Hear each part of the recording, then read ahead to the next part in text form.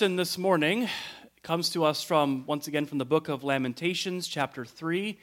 I'm going to skip around a little bit through this reading, through this chapter, I should say, verses 1 through 3, 22 through 33, and then 55 through 57. So that's on pages 766 through 767 of the Pew Bibles if you want to follow along. Listen now for God's word to you. I am the one who has seen affliction under the rod of God's wrath. He has driven and brought me into darkness without any light. Against me alone he has turned his hand again and again all day long. The steadfast love of the Lord never ceases. His mercies never come to an end. They are new every morning. Great is your faithfulness. The Lord is my portion, says my soul, therefore I hope in him. The Lord is good to those who wait for him, to the soul that seeks him. It is good that one should wait quietly for the salvation of the Lord. It is good for one to hear the yoke in youth, to sit alone in silence when the Lord has imposed it. To put one's mouth to the dust, there may yet be hope. To give one's cheek to the smiter and be filled with insults. For the Lord will not reject forever. Although he causes grief, he will have compassion, according to the abundance of his steadfast love. For he does not willingly afflict or grieve anyone. I call on your name, O Lord, from the depths of the pit. You heard my plea. Do not close your ear to my cry for help, but give me relief.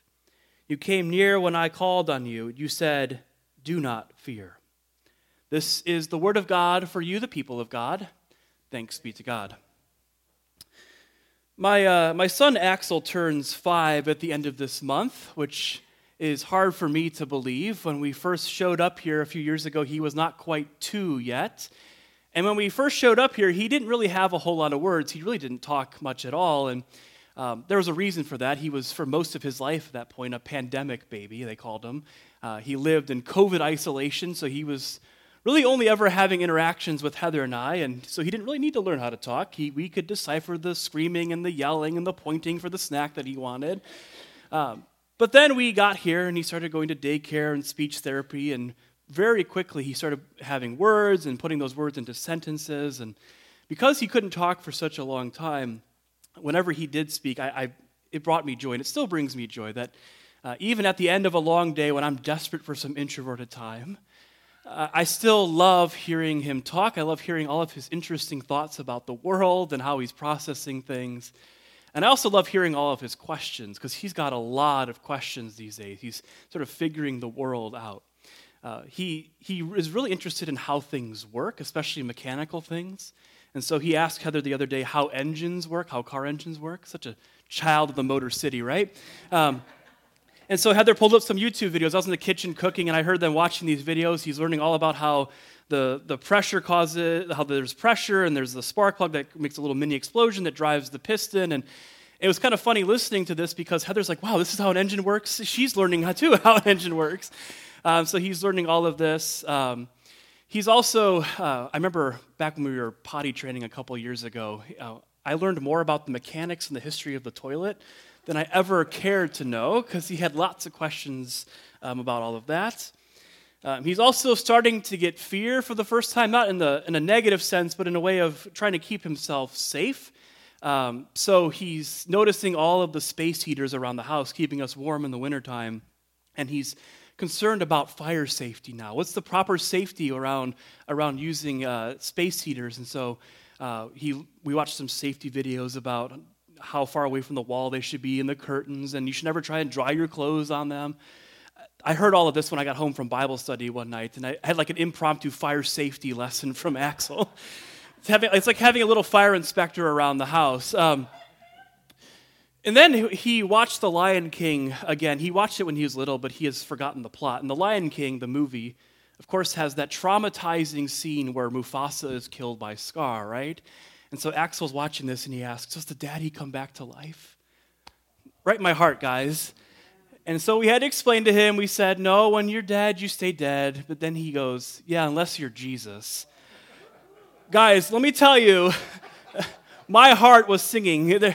We are passing the faith on to the next generation. Who would have thought, right? Who would have thought that was the thing he picked up on, was Jesus coming back to life on Easter? But he's got lots of questions, lots of things he's asking, trying to figure out the world, trying to process the world. And I love questions.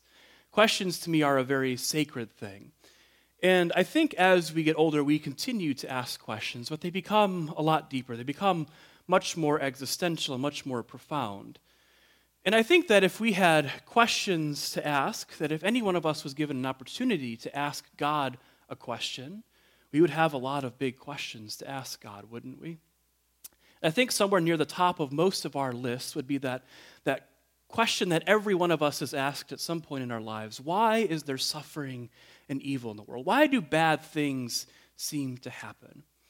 And I think given the opportunity, all of us, or most of us, would ask some variation of that question.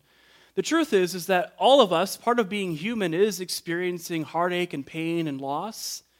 But I think the truth is that some of us experience that in much deeper and much more profound ways. That asking God a variation of that question would be asking God about something that happened in your life. Why did I experience that particular loss? Why did I have to go through that thing?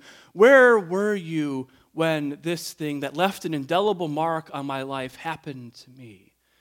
It's not simply an existential question for many of us. It's a deeply personal one about some experience that we've had.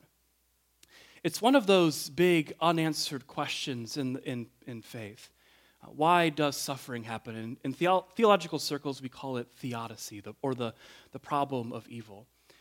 It's kind of been in the background of the entire book of Lamentations up until this point. It's the elephant in the room, if you saw my sermon title. This problem of evil, this problem of suffering that we come to, we meet it in full on in Lamentations. The whole reason why somebody laments is because they've experienced some suffering, some evil, some pain has happened to them. And it's an unanswerable question. At least we can sort of make some guesses and make some ways of making our way through it, but there's really no definitive answer to this question. It's one of those things that causes a lot of crises of faith, isn't it? It's one of those things that causes quite a few people to actually lose their faith or to be resistant or antagonistic towards religion in general. I remember listening to an interview from the British actor and comedian Stephen Fry, who's an outspoken atheist, and the interviewer asked him, suppose all of this is true, and you meet God someday, what would you say to him, her, or it? And Stephen Fry says this. He says with a sort of tone of indignation and anger, he says, I'd say, bone cancer in children? How dare you? How dare you create a world where there is such misery that is not our fault? It's not right. It's utterly, utterly evil. Why should I respect a capricious, mean-minded, stupid God who creates a world that is so full of injustice and pain? He says, that's what I would say with a sort of air of satisfaction in his response. And perhaps we can give Stephen Fry a moment of grace and understanding, even if at the end of the day we disagree with him, that we've probably been there too, where something has happened in our lives and it causes a crisis of faith. It causes something more than just simple doubt. But here's what's interesting to me about Stephen Fry and all these other so-called new atheists who are not that new and frankly not that interesting, is that he sounds a lot more like the poets of lament we find in the Bible than perhaps he is ready to admit. That what we find in the book of Lamentations is these people who experience the worst that life can throw at them, not in some existential way, but in some very real, tangible way. And yet, what do? They cry out to God. They say, God, how dare you? What have we done to deserve this? We haven't done anything. And what's even more interesting to me is that these poets of lament, that when they experience suffering, when they experience evil and heartache and pain, rather than turning them away from God, it actually turns them towards God. That they run right into the arms of God, they cling to God, they hold on to the one to whom they have some very big questions to ask. And we have heard these voices already throughout the book of Lamentations. That we heard from daughter Zion in chapter 1 as she cried out to God, begging the world to see what she was going through. We heard the narrator last week, the narrator who sort of like is a on-ground correspondent telling us all about what's happening in the Babylonian siege and then its aftermath. And now we meet a third voice in the book of Lamentations, a voice that the scholar Kathleen O'Connor calls the strong man. And the strong man would have been somebody who was responsible for caring for all of the non-combatants of the siege, the elderly, the women, the children, making sure that they were safe. But of course, he fails in his job, right? He does his best, but the Babylonian siege is just too much for him. Men, women, and children experience profound and immense suffering. And because of his failure, he then joins in the lament with the narrator and with daughter Zion.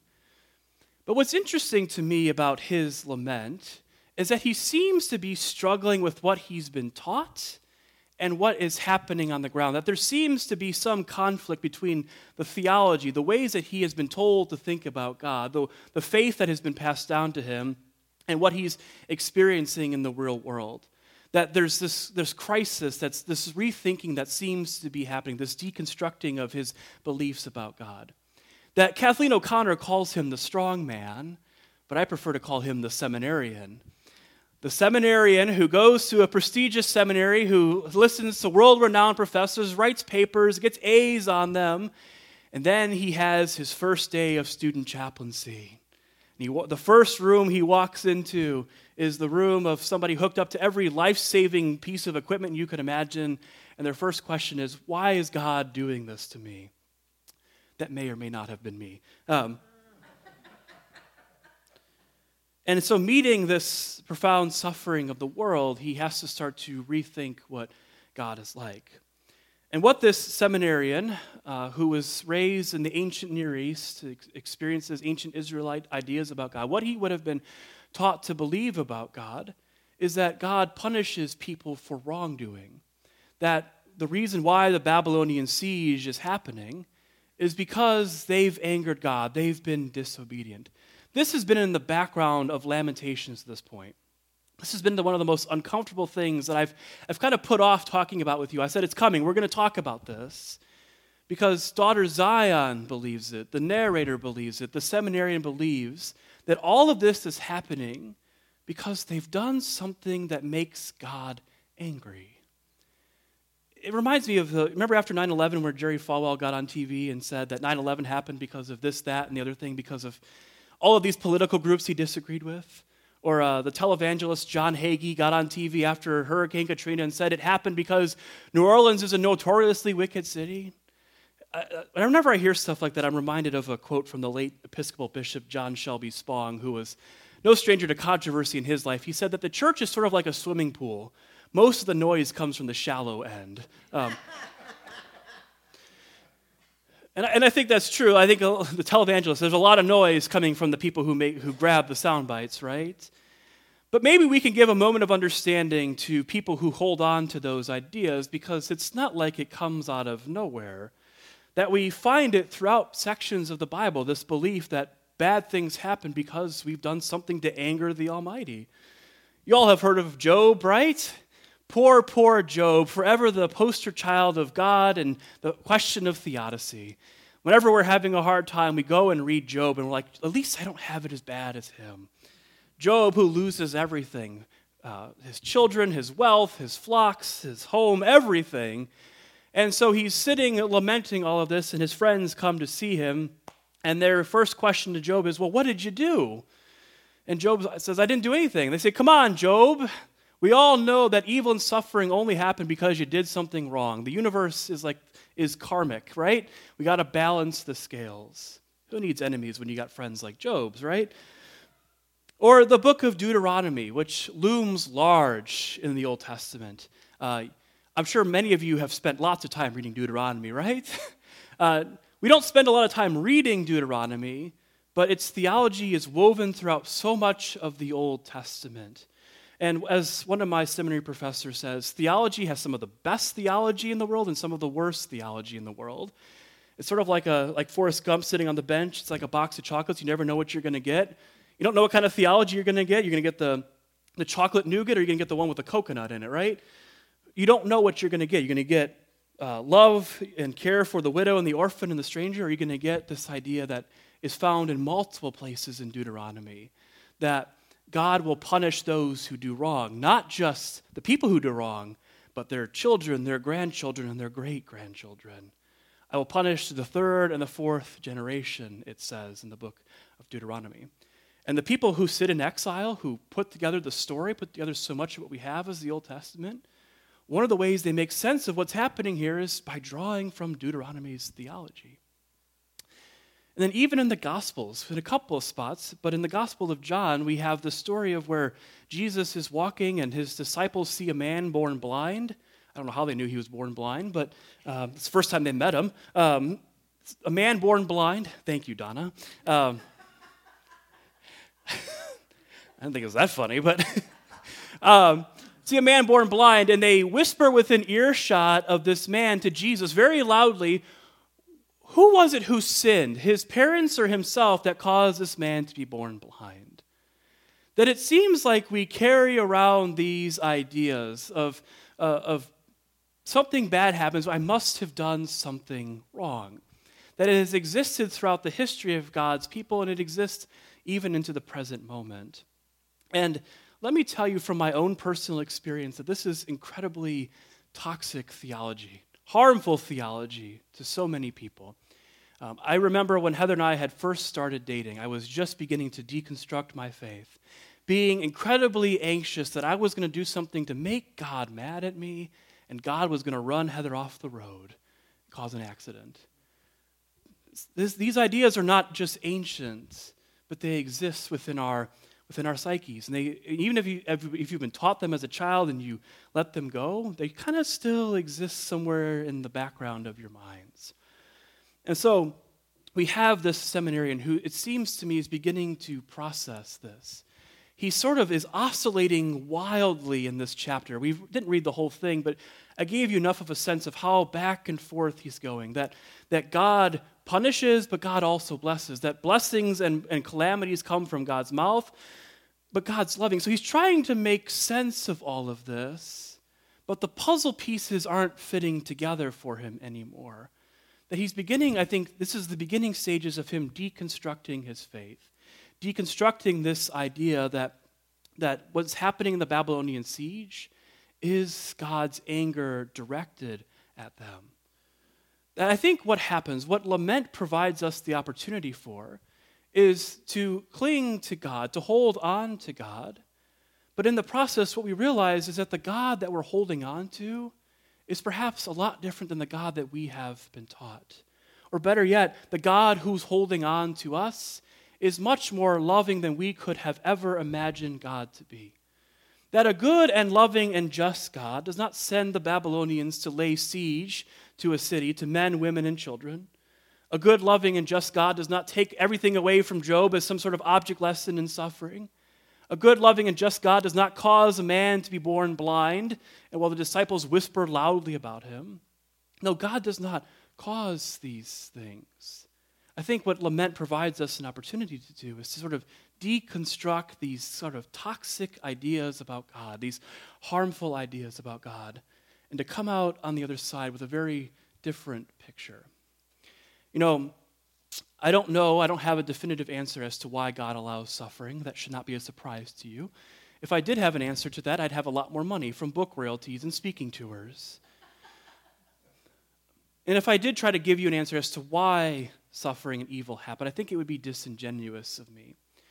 But where I do find hope and where I do place my trust is in where I believe God is in the midst of suffering. That God is not the one moving the Babylonians like pieces on a chessboard. God is not causing people to be born blind or whatever it is. But God is found there amidst the suffering. That God is found among those who are besieged. That God is found among people who have other people whisper loudly about their condition or speculate about why something's happening to them because of their sin or whatever it is. God is found among them. There's a story from Elie Wiesel that makes me stop every time I hear it. Elie Wiesel was a survivor of the Holocaust. He lost several members of his family in that process. And in his book, Night, he details a story of having to watch the execution of two men and a boy. And they're watching the execution, and the execution lingers. And finally, from behind him, someone shouts, "My God, where is God?" And Wiesel says, "I heard a voice coming from within me saying, 'There is God on those gallows.'" That God is found wherever there is heartache and where there is pain. There's a theologian named Sally McFague who loved to play with different images and different metaphors for God and what God is like. And one of the ones that I especially love was this idea that the universe or the world is God's body. And what she means by that is not that the universe and God are the same thing, but that God surrounds all things and moves through all things. And that if the universe is God's body, that means that what happens in the universe happens also to God. That wherever there is suffering, wherever there is pain and heartache, there is God experiencing it along the way. That God is found in every cancer ward, that God is found among every dust-covered mother in Gaza and every captive waiting to return home. That God is found in every situation of hospice, God is found in every seat of a family member behind somebody or next to somebody in the hospital. That God is found in our prayers of lament and heartache and pain. That God is found among daughter Zion, among the narrator, among this poor seminarian, trying to make sense of what has happened. God experiences the exile. God experiences the being left behind with God's people. This is where I find hope. This is where I find my trust, is that when things are hard, when life hurts, that God is there with us, surrounding us, moving through it all, that we realize that the God that we cling to, the God we hold on to, is actually holding on to us, holding us in love and in grace. Thanks be to God. Amen.